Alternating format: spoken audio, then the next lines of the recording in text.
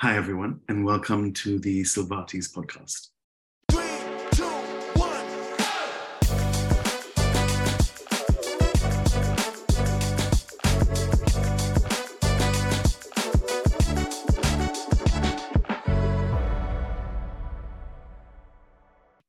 So I'm really excited to have Josh Fein-Brown on the podcast today.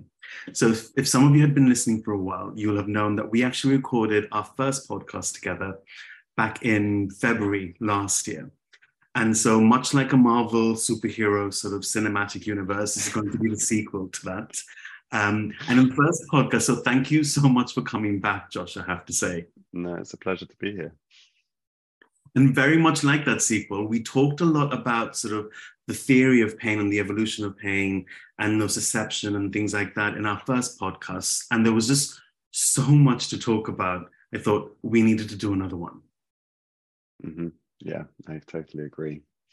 And it's been quite a journey for me since we did our last podcast as well. I've been on a 6-month sabbatical, so not working, just kind of diving into myself and trying to find out more about me. So it's really nice to have this moment to reflect on what's changed over the last year, Definitely. And I will ask you about that just from a personal point of view. I'm so interested in what you got up to when you were away, not treating, because it's always this fantasy that I have about what would I do if I wasn't doing what I'm doing now.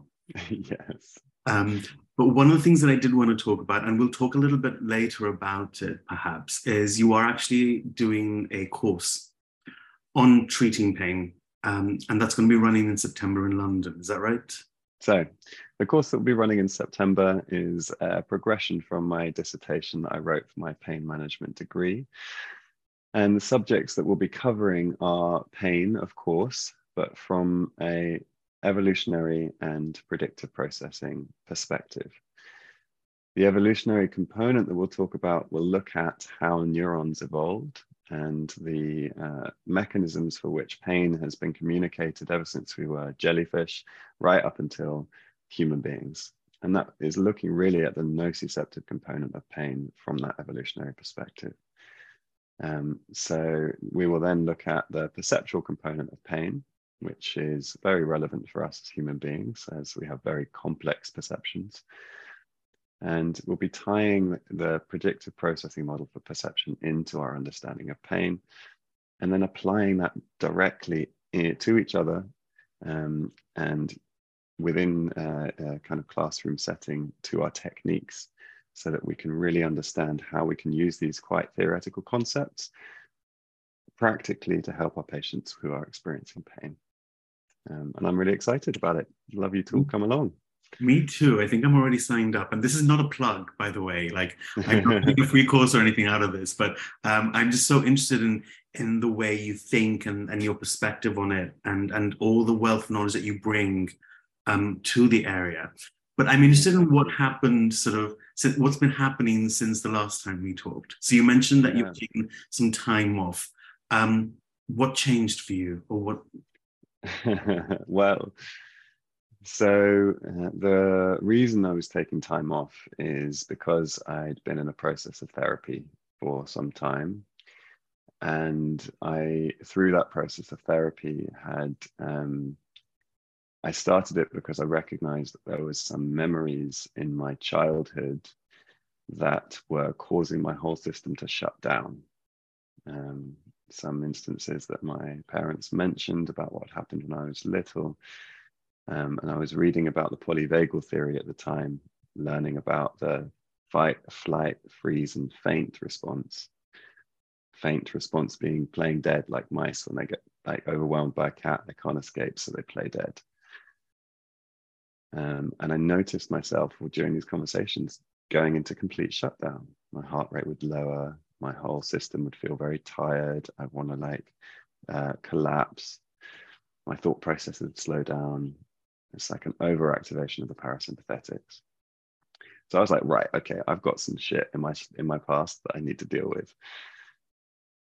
And I need some time to be able to do that. And so I took the time.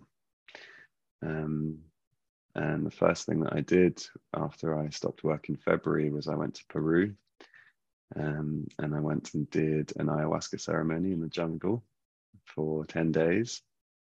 And it was, I chose that kind of intervention, first of all, because my therapist had also done that same thing and recommended the shaman. It felt very safe. But also because I know that the mechanism of action of psychedelics is to help to integrate different parts of the brain that have previously been separated through the process of suppression.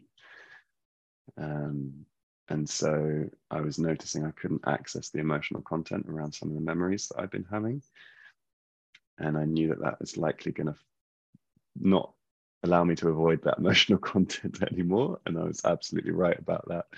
It really allowed me to connect with myself in a very physical sense and be able to express emotions that previously had been stunted in their expression. And then I spent the rest of the 6 months trying to integrate those experiences, really. And it was extremely valuable. I'm very, very glad that I did it. So I think part of what we'll talk about today is the relationship between trauma and pain. And I'll see if I can draw upon some of my personal experience of working with trauma to inform that discussion on some of the science and practical applications. Yeah, and thank you for sharing that, by the way, because I think a lot of us have this idea of being able to just stop what we're doing and put our mental health as a priority, and not a lot of us do that, to be honest, myself included.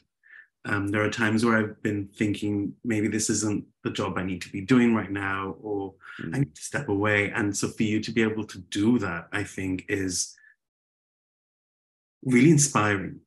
Well, I think a lot of us in the caring professions are very good at prioritizing others' needs over our own. And this is something that I think is worth mentioning at this point, is that I was certainly in that position. But I recognized that I was in that position because actually growing up, my parents hadn't been that well. Like, they had certainly suffered a lot in their lives. And that had led them to not be able to experience a lot of the emotions that they had. So, for example, crying was not really acceptable for my father because of his relationship with his family.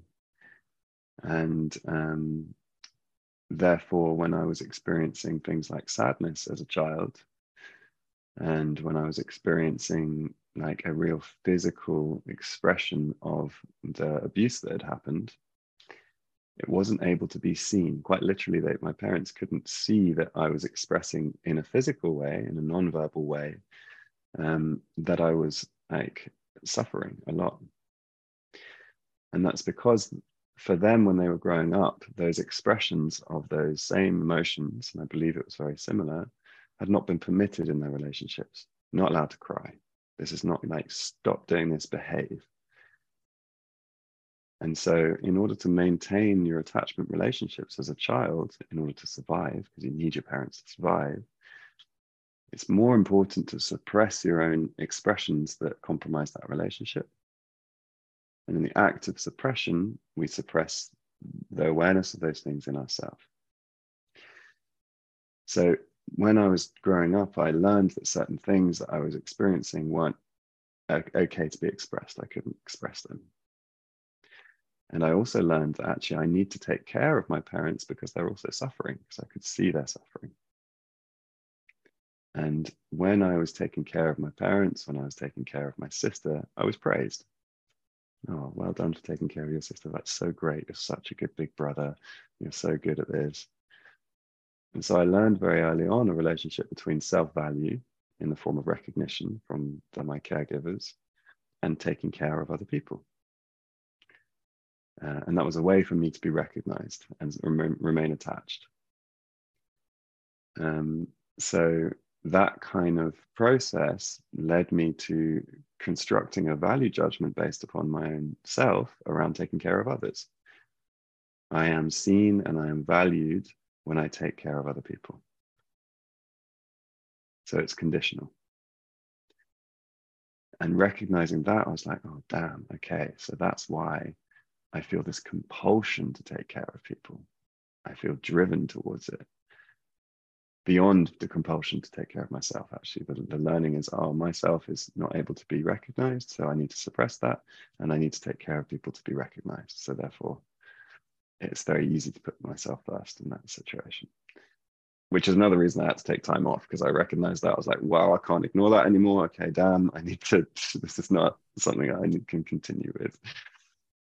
And that narrative is so true for a lot of people in the caring sort of profession, whether you're an osteopath or any other medical professional, or not even necessarily a medical professional, someone caring for somebody else.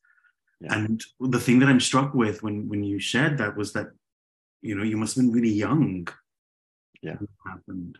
And to take that on as a child, that's a lot. Yeah. Yeah, for sure. That's how it was. Yeah. And I'm wondering then, one of the things that you talked about in the previous podcast was around attachment and its relationship to things like oxytocin. Mm-hmm. Mm-hmm. I wonder if you, and we had so many DMs about this, by the way. Okay, yeah.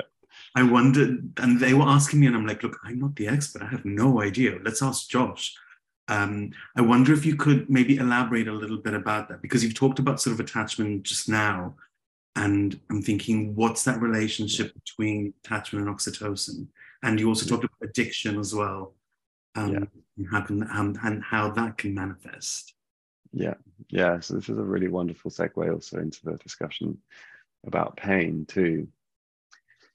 So reading this book, actually, and I highly recommend it. Jack Panksepp and Lucy Bivens, The Archaeology of the Mind. It talks about our basal ganglia, our affective systems, which are really, really low down in our brain. And they're present in all mammals. And it talks about what these kind of really fundamental primary systems are, what kind of behaviors and what kind of responses come from those. And one of them is the care system. So in mammals, when we're born helpless and we need to be cared for in order to survive. And that care comes in the form of physical proximity, touch, and it comes in the form of needing to be fed and needing to be regulated by the parent.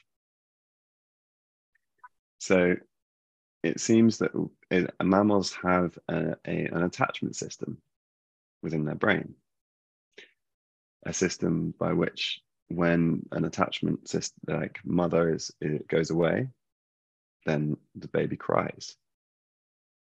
And this is true for human beings. This is also true for most other mammals and birds too. Actually, birds have an attachment system as well.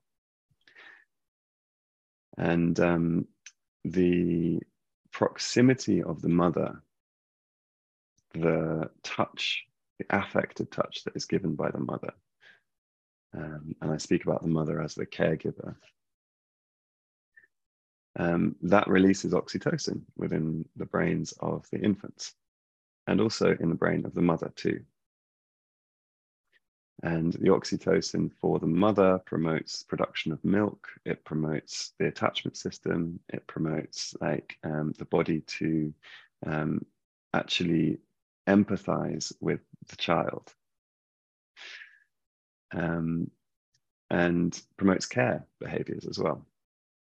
So an experiment that they did with rats was to inject virgin rats with oxytocin and then expose them to rat pups, and they'd start mothering the rat pups immediately. Now, oxytocin sensitizes the opiate system. So the pleasure, the love, the loving, pleasurable sensation that we get when we are closely attached, we feel safe, the feeling that you get when you're being held in your mother's arms as a child, that really deep, comforting, relaxing, safe feeling, that feeling seems to be mediated by our opiate system, our endorphins. And oxytocin, which you get from the physical touch, it sensitizes that, so it makes opiates more effective within our brain. Now, opiates are the most strong and like most widely used and most effective painkillers that we have. So morphine, heroin, all of these things are opiates. They activate the same system, which is responsible for our loving attachments and the feeling of being loved and safe. And that makes a lot of sense for me about why we would be sort of reduce, our pain would reduce as a result of that real safe connection. If pain is representing like a damage or potential threat to the physical integrity of the body, and when we're separated from our parents, we die. If we are really connected, then that would be a painkiller, because we are no longer, our physical integrity is being less threatened because we're safe. And so if someone were to, obviously when you're a baby, you don't always remember everything. There's sensory things that you remember. But if someone were to say, have that attachment, because the way I look at attachment is in a very theoretical way, in terms of secure attachment and insecure attachments and disorganized attachments. And so would you say sort of if someone has an insecure attachment or a disorganized attachment or a disrupted attachment, that could have knock-on effects later in life? Yeah, definitely. So I'm not so sure yet how disorganized attachment and the different attachment categories that there are affect pain experiences or affect this opiate system. I haven't looked into that. I've looked at those attachment styles and how they influence further attachment relationships in the future, but I'm not quite sure how they influence pain. However, when you say that we don't remember these things, we don't remember these things explicitly. They're not available to our declarative memory, meaning that we can't describe them. When we're asked, do you remember anything before you're 5 years old? Most people, 95% of people, I don't know the exact stats, but don't remember those early experiences to their conscious, accessible memory that they can describe with language. But your body remembers. And this is because we don't really have language before the age of 2. The very first developmental processes that are occurring from baby to around 2 years old are mainly body-based and feeling-based. We're not born with thoughts. We're not born able to describe our experience, but we are certainly born able to perceive our experience from a felt sense. We know that when we cry, certain things happen. We cry because we feel uncomfortable, something is distressing. We try and express that through a physical expression, often crying or smiling.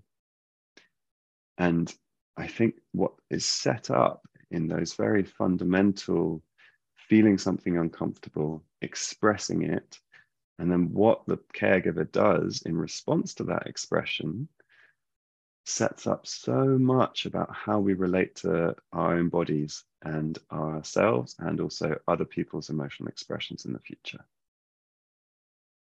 In a way, it sort of sets this blueprint up so that, when you are older, in a way, you sort of expect this blueprint to happen with other relationships. Yeah, completely. Yeah. Because you learn that that's how the world works, right? And absolutely. Yeah. And when it doesn't work that way, that's where I feel like there's this dissonance. Yeah. So it's good or bad. So let's be a little bit more specific about that dissonance then. So let's just take the baby who is crying. And let's say, for example, the mother has had previous trauma where they have been perhaps abused, and they have been crying out in that, and the cry has been punished, right? don't you fucking cry, stop crying now. So two things happen there within that situation. One, in order to cope with being abused or experiencing trauma, your brain does something that's extremely intelligent, which is to disassociate from the sensations coming from the body, because that's too overwhelming. That's creating too much suffering. So you take your right brain perception of the body and you go, and emotions as well, and you go, nope, that's not possible right now. So I'm going to go and distract myself. And there's, again, that's actually the opiate system, but it's a real release of the opiate system that causes that dissociation shutdown. And that creates a separation from those areas of the brain with conscious awareness. So you're not aware of how your body is feeling in terms of its emotions. You're not aware of what your body is expressing in terms of nonverbal signals. You're just aware that perhaps when you touch towards that, you need to distract yourself, or you feel uncomfortable, you need to run away.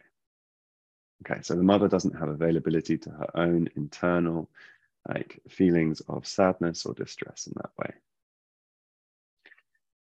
Now, when the baby cries, because we have a mirror neuron system, and the mirror neuron system, it resonates with other people, right? So if you see somebody running, your mirror neuron system in your brain will be active as if you were running, but it's just the brain, the neurons in the motor cortex simulating the running that you're observing.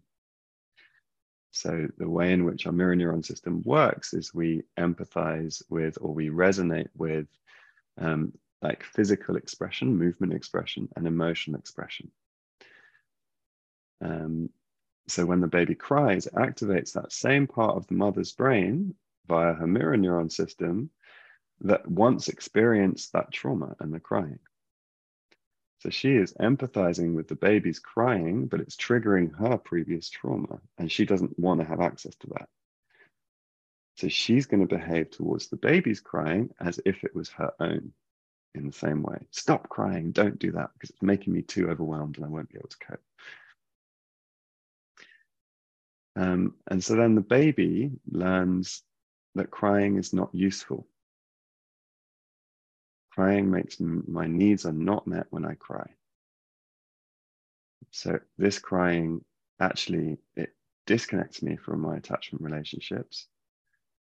And so it's actually something that is dangerous for me. And this then causes the baby to have that same kind of formulation of, my crying is not useful, I need to suppress it. But it's imprinted into the way in which they orientate from a very early age. So that would be a typical case of avoidant attachment. We could talk about a more ambivalent attachment, where sometimes the mother is available, sometimes not. But I think it kind of fits that same kind of structure of how the mother is relating to her own emotional state, dictates what she's able to see and how she behaves towards the baby's emotional expressions, which then imprints within the child a relationship to their own expressions and their body. Do you see what I mean?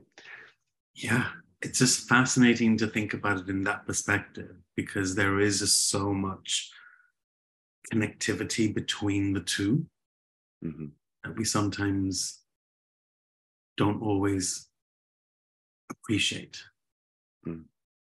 So much. There is no emotions that we don't experience in the body that don't have an expression associated with that, a series of movements. It's fascinating, honestly. I really think it is absolutely fascinating. I'm sensing the third podcast episode on this alone. Yeah, so I'm quite keen to bring it back to pain, actually.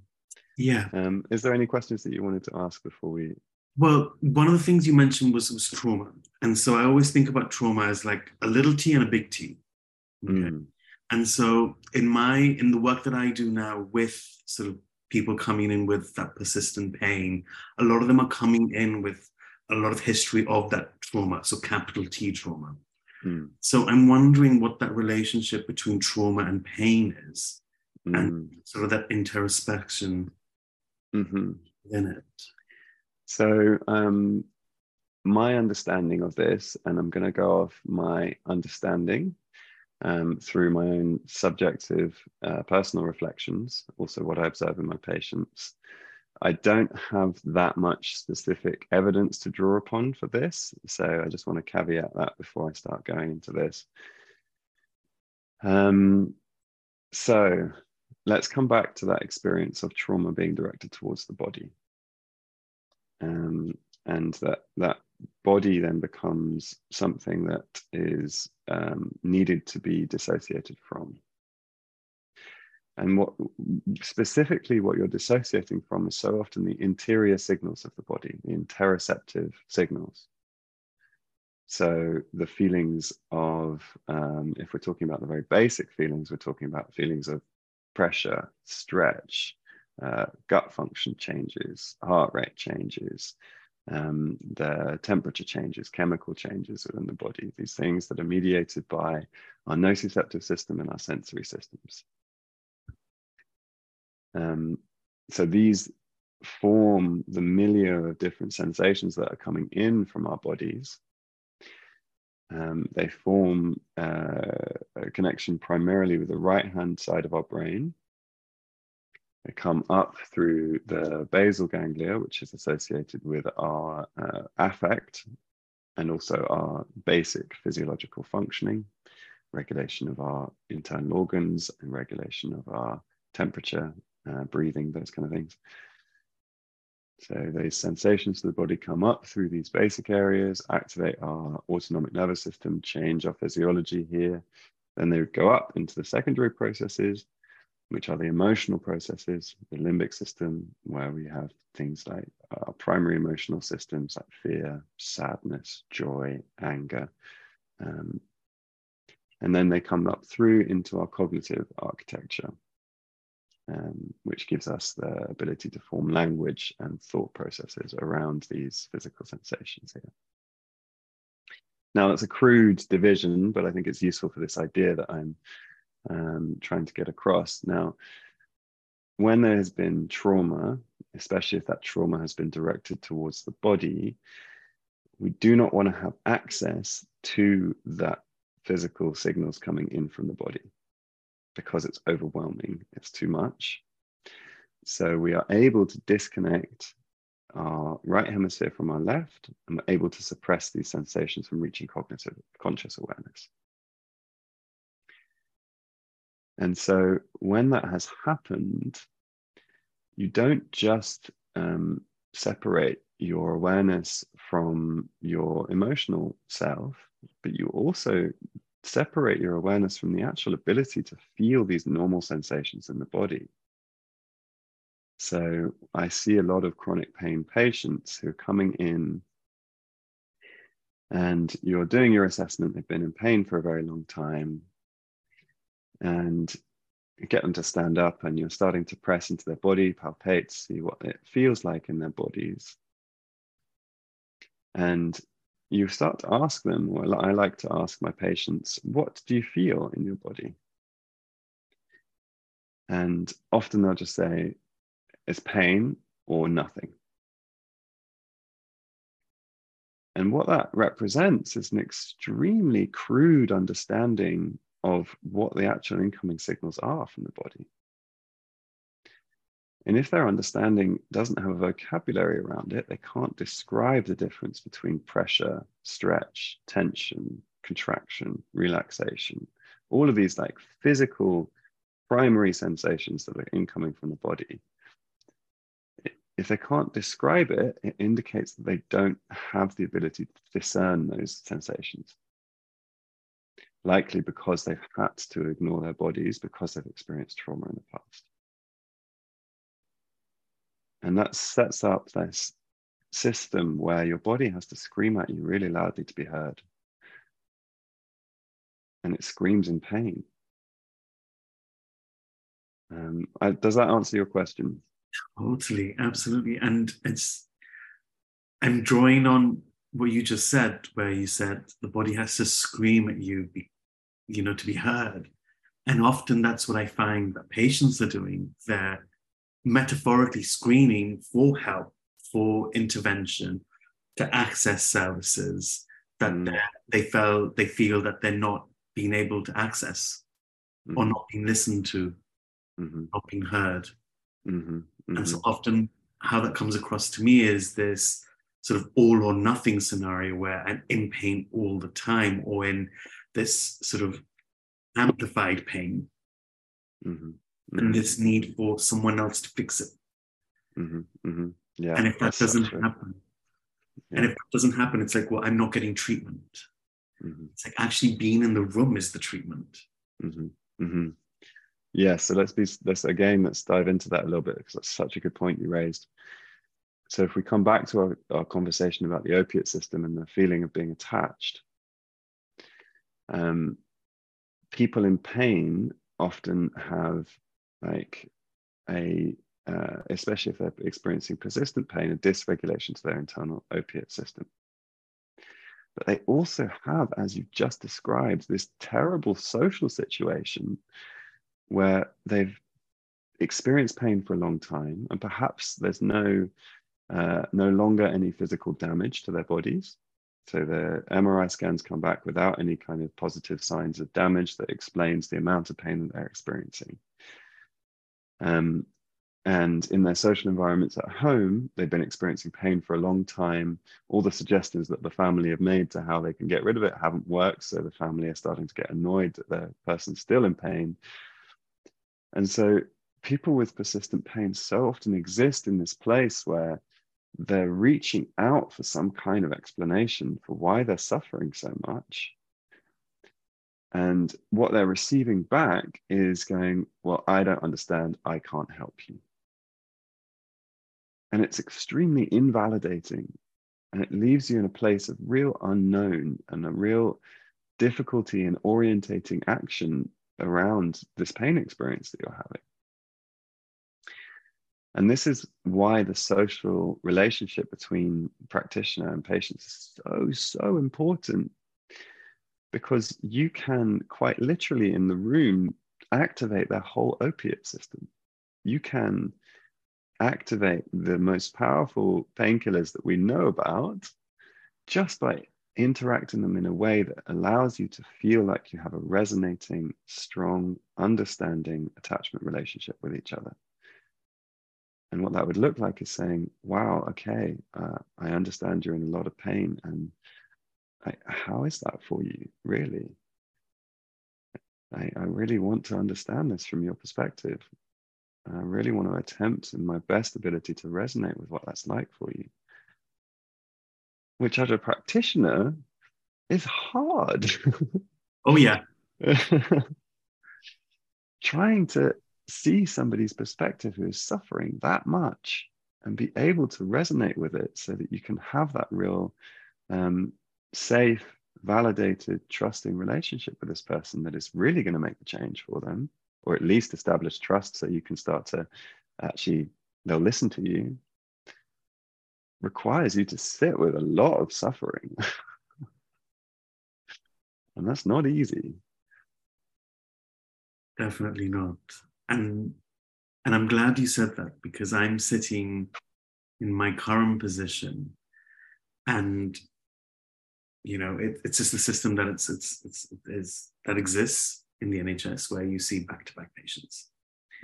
And so being exposed to that continuously, I wonder if, well, what happens as a cumulative effect is by the end of the week, I'm done. Like, I'm done talking to people. I'm done. I just want to sort of isolate. And that might not happen for everyone. And I appreciate some people have better coping systems than I do. I wonder, and I imagine as a practitioner, within, you know, whether you're working privately or in the NHS or a different modality, how as a practitioner do you sort of work with that transference essentially that occurs in that repeatedly over and over again? Learning to take care of your own emotions. So the most useful thing for me that I've clung to within that is actually everything that I feel, whether that's a result of the relationship that I'm having, is mine. And it is mine. I'm feeling this because it reflects something that I have experienced within my life. There is a reason I have the capacity to resonate with this, and that's because I have something like this similar in my own experience. And if that is, and why I found that useful is because then I've taken that and gone, right, I need to sit with that then. I need to learn how to take care of this within myself. What is it in my life that has been similar to this experience that I'm feeling now? And what need was not met in my own life? What did I really need when I was experiencing this? And if you're able to answer that question, then the feeling that you experience in the room, if you're experiencing some kind of resonance, some kind of emotion, can lead you directly to the care and the love that is needed as a result of that feeling trying to express itself to you. It won't stop you from feeling it, but then the feeling can become an access point to healing each time. Does that make sense? It does. And it's not something that people talk about often, or at least not in the spheres that I'm in. And I think as a result, I tend to get very frustrated, I think is the right word.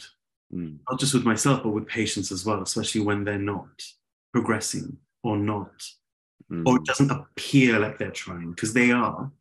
But objectively, they're not adhering to the exercise program that we've established, or some of the lifestyle suggestions that we've agreed on. And so that's my sort of, that's the way I see it manifesting, is I get really frustrated at everything, at me, at the patient, at the system. So it's interesting to hear it from that perspective. Yeah, so you mentioned at the beginning of our chat before we came on to the podcast here that you were, one of the things you were struggling with in clinic is patients who do exactly that, who are not necessarily motivated or can't even necessarily understand what goals they're trying to work towards. They just know they're in pain and they know they need some help and they've been sent to you. I don't know if you want to sort of speak a little bit more to that kind of aspect. Yeah, I think so. Where I work it's almost like the end of the line. So they've tried physiotherapy, or they've been referred to physiotherapy, and it's either too complex or it's too deep rooted. And so they get referred to pain services. And often pain services, at least where I work, that's the end of the line. There's nothing after that. And so from a patient's perspective, it's almost like, okay, this is what's going to work. This is it. And from I suppose where I'm sitting, it's like, okay, the work is shared between us. It's not me doing the work or you doing the work. It's an actual collaboration.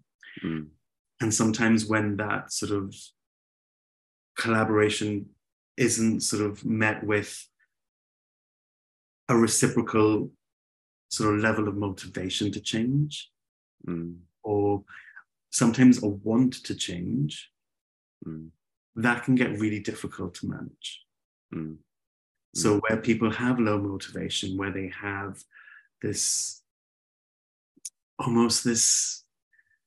stuck, they're just stuck.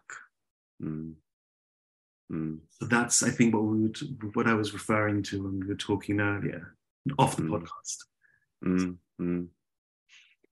Yeah, so that's a really good point that you raised, and it's present for so many people who get to that point in healthcare, and often that is the experience of a lot of people who are suffering persistent pain. And I think there's two things that I'd like to speak to. Let's start with a little like technical and neurobiological understanding. We need to think about dopamine in this case. Now, dopamine, again, according to this Archaeology of the Mind book, it says that normally we think about dopamine as a reward system. So dopamine gives you that kind of reward that's associated with addiction or associated with pleasure. But actually, if you look at the dopamine levels in the brain when we do like buy a new item, or we do like give rats cocaine and they start taking cocaine, the dopamine system is activated most in the lead up to acquiring the object. And it actually reduces its activity massively when the object is acquired. So it's not associated with the pleasure of receiving the object itself, but it's associated with the anticipatory pleasure of seeking the object. So we can summarize the system as a seeking system. And if we think about that in evolutionary terms, if you put a rat in a novel environment, the first thing that they do is they seek. They search the environment, sniff about all the corners of it to try and discover what's going on in that place, so that they can orientate themselves in it. Is this safe? Is this not safe? Is there food here? Is there not food here? So we, in a natural environment that is relatively unfamiliar, we are hunter-gatherers fundamentally. So seeking is such an important drive for looking over that hill. Like, what is going to be over there? Is there going to be a food source that I desperately need? And this is motivating intrinsically, hugely motivating. And the dopamine system activates our whole musculoskeletal system for movement in our environment. And the antithesis of this is Parkinson's disease, right? Dopamine is disrupted in Parkinson's disease, and you lose the ability, your motor function and your motivation to seek new experiences. So you can learn, if you're experiencing pain persistently for a long time, for example, you've got to the point where you've tried everything and nothing has worked. You can learn that this seeking that initially motivates you to seek help is useless. And once you've learned that this seeking for help is useless, and I think the structure of that also plays into what happens with these people in childhood. Seeking for help is often useless. You go into a state of not motivation, but shut down. Hopelessness. And hopelessness is, if we had a narrative for it, it means that I do not believe anything will help me at all. And until you've either had them recognize that that is a belief that they hold, or discuss with them feelings of hopelessness and work with the fact that they may not actually believe that anything's going to help, trying to come up with a goal or give advice is just going to be hopeless. It's not going to help at all. Because this person never believes it's going to help. Because they've never learned that actually these things are able to make them feel how they want to feel, you know? And on the flip side of that, hopelessness is also a parasympathetic activation. It's that shutdown, play dead response. So their whole physiology is down regulated in a hopeless state as well. So they literally can't mobilize their adrenaline. They can't mobilize their energy systems to be able to do something. Yeah. And that has to be tackled before you're going to get them to do exercises or anything. That shifted so much in my head. It also explains why I get ghosted before I go on a date. But wait, I don't understand that connection. Can you? no, it's just a joke in that you were talking about sort of like that seeking behavior driving the dopamine. So whenever you arrange that date, like, yeah, I'm done. I don't need that. I've got the hit. I'm good. Let's move on to someone else. Exactly. Yeah. God, it explains so much behavior around dating apps these days, for sure. I mean, we need to get you another podcast, like your own podcast, rather, because you can apply this to so many things. Yeah, for sure. You also mentioned there was a second thing. So it was the dopamine levels. I wonder what the second thing was. Yeah, so the second thing is that in order to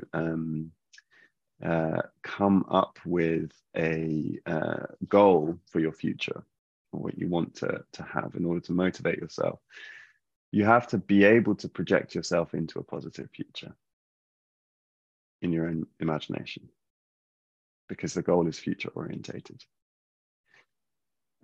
So actually, I think for a lot of chronic pain patients, focusing on a goal at the beginning of a kind of place where they don't know what they want anymore is useless. And actually building the capacity to imagine a positive future is extremely useful. Now, in order to build the capacity to imagine yourself in a future, you have to build the capacity to sense yourself first. You have to build an internal representation of you. And the way in which you do that is you connect somebody with their body, because the body is a direct information system about what is going on for you. And it informs our autobiographical memory.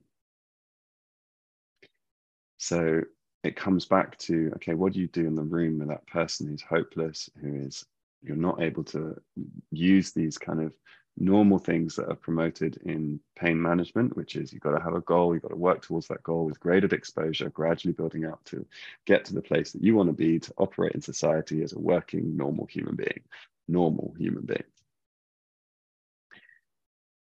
So if that person can't see that, in the room with them, they can feel pain. They can perceive their own bodies in the present.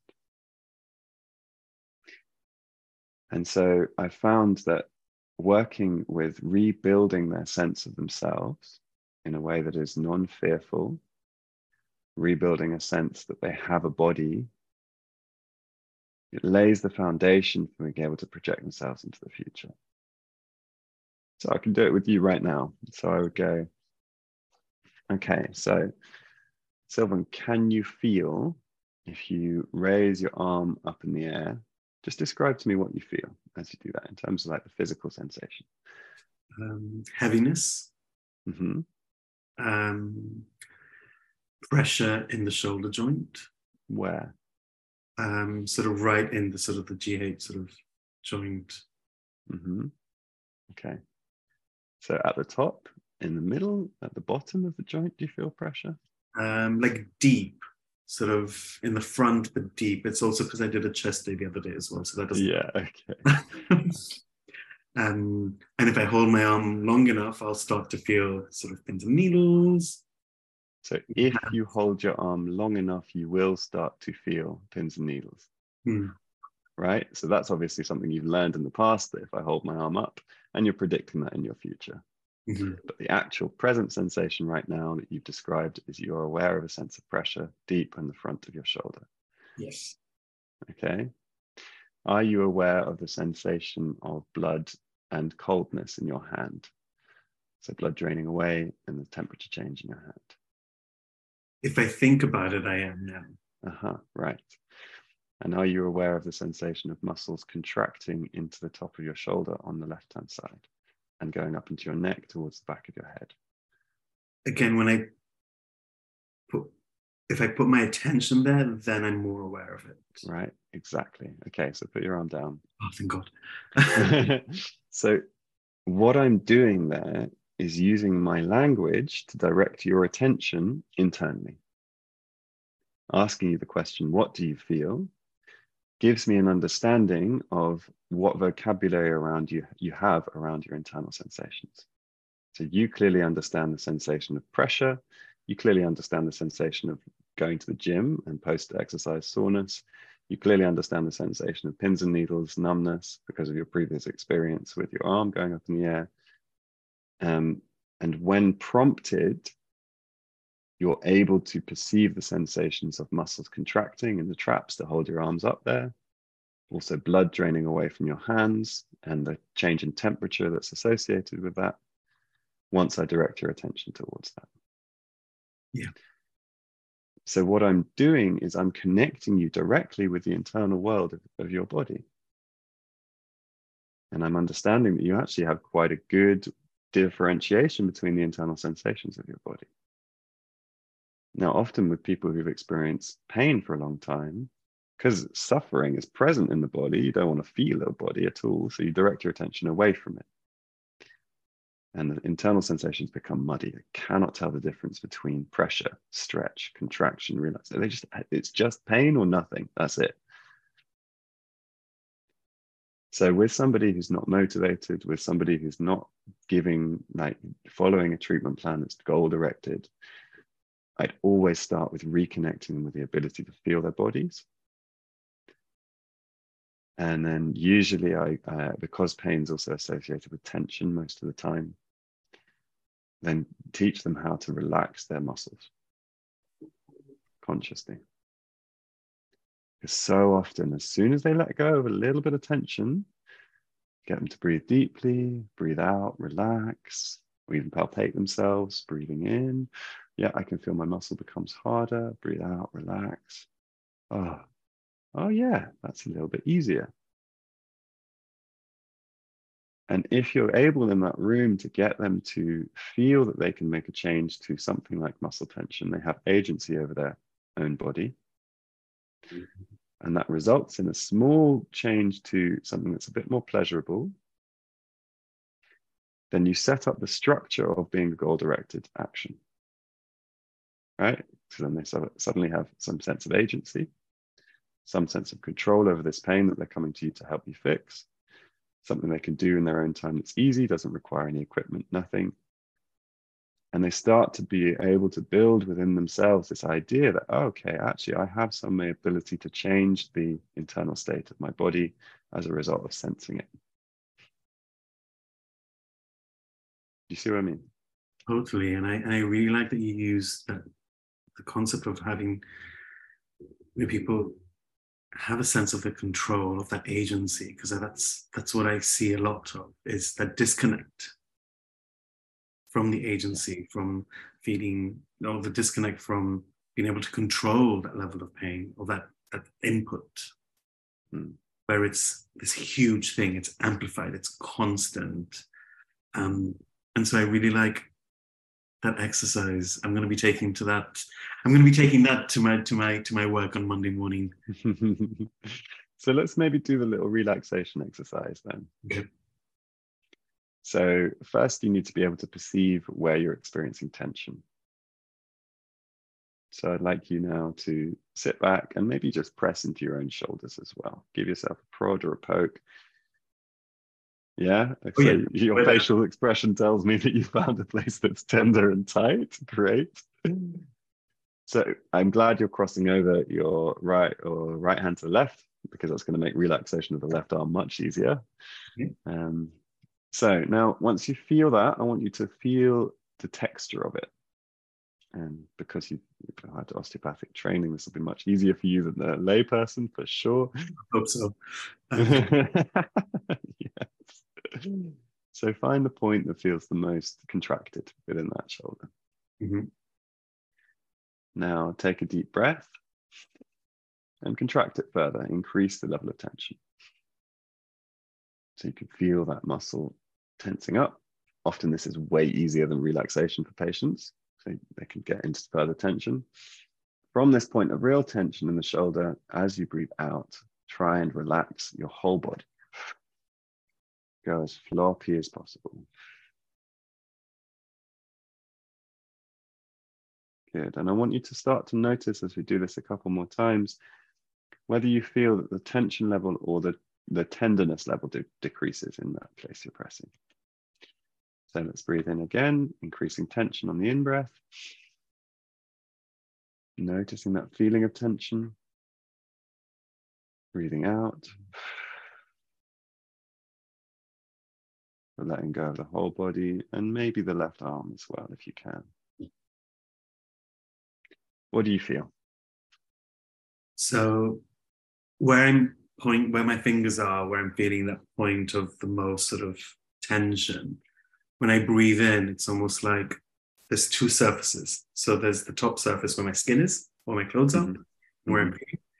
And the underneath that, where the muscle feels tight. And so when I breathe in, it feels like the muscle almost comes to the surface more. And then when I visualize my whole body sort of letting go, it's almost like there's this space created between them. And what happens to the internal sensation? So the pain is amplified. Is that what you mean? So the pain is amplified when I breathe in, and I'm also pressing down a bit more when I breathe in. Yeah. And then when I breathe out, because I'm relaxing my whole body, I'm also relaxing my hand. So I'm not digging in as much. So not only is this hand sort of relaxing, but the muscle relaxes as well, and it just eases. And so that pain level decreases. Okay. And does it change in quality too? So when you say quality, so often when you press into muscles, they give a kind of deep aching type pain. And if you ask patients, what color is that pain? What shape is that pain? I've noticed that the sharper the pain is, the more you get that kind of activation of the D fibers of the nociceptive system that are responsible for that sharp pinprick type pain, the sharper the object they describe. Describing stars or triangles or really sharp objects, and they're usually red. The kind of C fiber mediated pain, that kind of deep achy pain that you're likely experiencing when you're pressing into the muscles, then tends to be like rounder. There's a round element to the shape that patients describe, but maybe with a slightly pointy element as well. And it's also a deeper red, sometimes purple for people. And the shift is generally towards a blue color and a shape that is much more diffuse in its edges. So like the edges of the shape become blurred, the whole picture becomes blue, and it's a much more comfortable sensation. So for me, the way I describe that is like from an achy pain to a simple pressure. And I'm wondering if you can have kind of access to any of those descriptions for yourself. So for me, it felt sort of more bunched up, maybe not a sphere, but almost in a sphere. It was almost bunched up. And then when I let go, it became flatter. And in a way, yeah, more diffused, I suppose. And let's look at those gestures that you made. So we know that muscle knots or like tender points within muscles are areas of the myofibrils contracting, right? And they quite literally bunch up. And when you were relaxing, the gesture you did was this, which is representing precisely what is happening in the muscle itself. The muscle fibers are going from a state of contraction to a state of elongation, which feels exactly like they're letting go, right? And elongated. Yeah. So those primary sensations that you described just then are the most accurate to the physiological change that is happening in the body. And so that's why that question of what the subjective quality of the sensation is so important. It's because it so often gets to the closest description to what is actually changing within the person's physiology, rather than a kind of more meta awareness of like how you're thinking about the pain, or how you're thinking the pain should change, or how like you're perceiving the skin over the muscles kind of moving, right? This is a bit more of a kind of meta understanding rather than the sensation that's directly coming in from the muscles itself. Yeah. Wow. That's completely changed how I can ask about somebody's pain in a less sort of academic type of way and more of a sort of embodied, just feel what you feel kind of way. Exactly. Yeah. Yeah. And when you're connecting somebody with their embodied feel what you feel kind of way, you are reconnecting them with their body, activating that connection with their nociceptive system, also the right hemisphere, which is integrating again their body into their self-awareness. And you can then, once you've integrated the body in a way that feels safe, because you're looking at the primary sensations, not emotional content at all, just the literal physical changes, that gives a perfect gateway into being able to look at, okay, if you can regulate your physical sensations, you can also regulate the responses that occur as a result of emotional changes. If I'm extremely scared, that's a freeze response, that's tension in my body. Oh, I know how to get rid of tension. Okay, let me let it go. And that can then also regulate the emotional states. Mm. Please tell me some of this is in your course, because I'm so looking forward to it. It is. It Yeah, is. definitely Okay, is. good. Yeah, definitely. So we'll teach you how to actually apply this to patients a lot. So I really want to make it very practical. Definitely, and I really enjoy that practical element of it as well, because it's you feel what you feel it directly. And I'm wondering then, like, we talked a little bit about the course in the beginning, but what are you hoping sorry, I'll rephrase that. What are you hoping people will get out from attending the course? Yeah, that's a really good question. So what I'm hoping is that when people come out of the course, they are recognizing the separation between themselves and their patients. And so often in what I see in osteopathic practice is that we make assumptions about the patient's perceptions. So when we're palpating, we go, oh yes, these muscles are tight, or these joints are restricted, and I feel these physical changes going on in the body to their function, to their structure. And we are making a casual assumption that the patient is also able to understand that this is happening within their own body. And the assumption is also that if I make changes to those structure and those functions, that patient is going to perceive themselves in a different way. They are going to get less pain.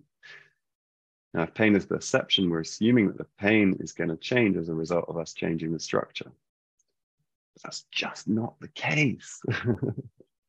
Structure, as we've talked about, can change without our perception at all being involved. And so what I hope people get out of the course is an ability to separate in their own minds the structural findings that we get through our palpation, through our observation of movement, through the looking at somebody's functioning, these real physical changes that are occurring within somebody's body, and recognizing that they are a separate process to the patient's subjective understanding of their own body. We are perceiving their structure, which is useful. They are perceiving their own bodies. I need, because it's so valuable in my practice, to suddenly engage with, okay, my role is not necessarily to change their structure, though that is something that's really useful to help this person function in the world. My goal is to help this person's perspective and perception of their own selves in their environment to change. They're coming with pain. They want to get rid of their pain. Pain is a perception. We need to change their perceptions. And how you change somebody's perceptions is through getting them to direct their attention, just like you did, back towards themselves. So I hope that people come out with an ability to perceive those things differently, have a framework for understanding perception, have a framework for understanding the structure, and then interact with their patients in a way where they're sewing together the discrepancies. So often in clinic, I go, wow, your muscles are tight as hell. Can you perceive that they're tight? And they go, no, it feels normal. And I'm going, right, okay, you are not able to perceive your own internal structure. And if I want to make long-term changes to your life, I need you to go out in the world being able to perceive the changes that are happening within your own structure. And then have agency over those and be able to control those.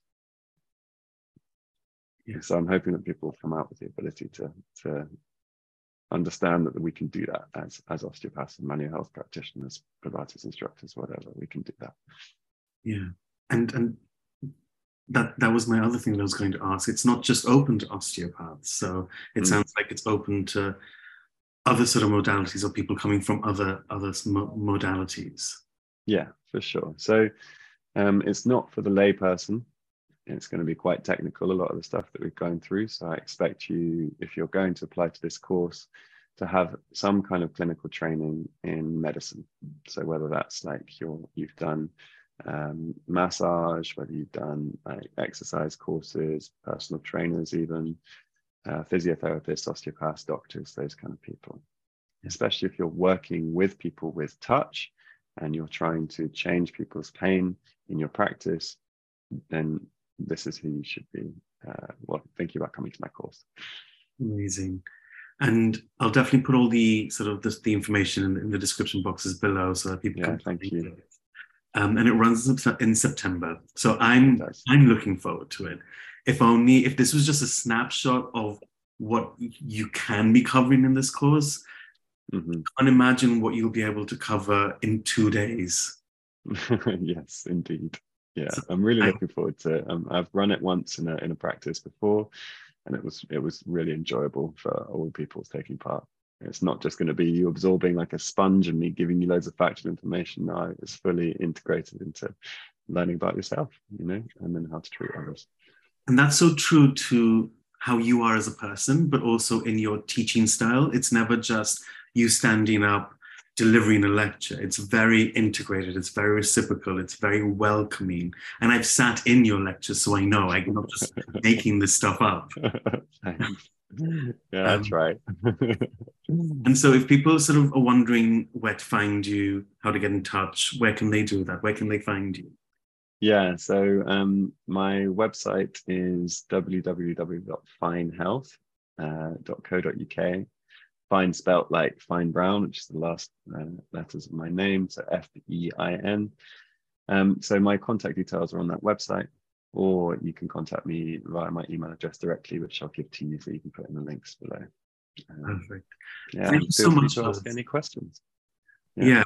And thank you so much for taking the time out to do the sequel. I look forward to the threequel coming up soon.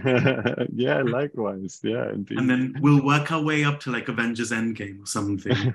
Sounds good to me. Yeah. Maybe we can actually bring patients in for the Avengers Endgame, have more like a team kind of based approach. I like it. As long as we defeat Thanos, I'm good. Yeah, great. Thanks so much, Josh. Yeah, no problem. Thanks, Sylvain. Much appreciated.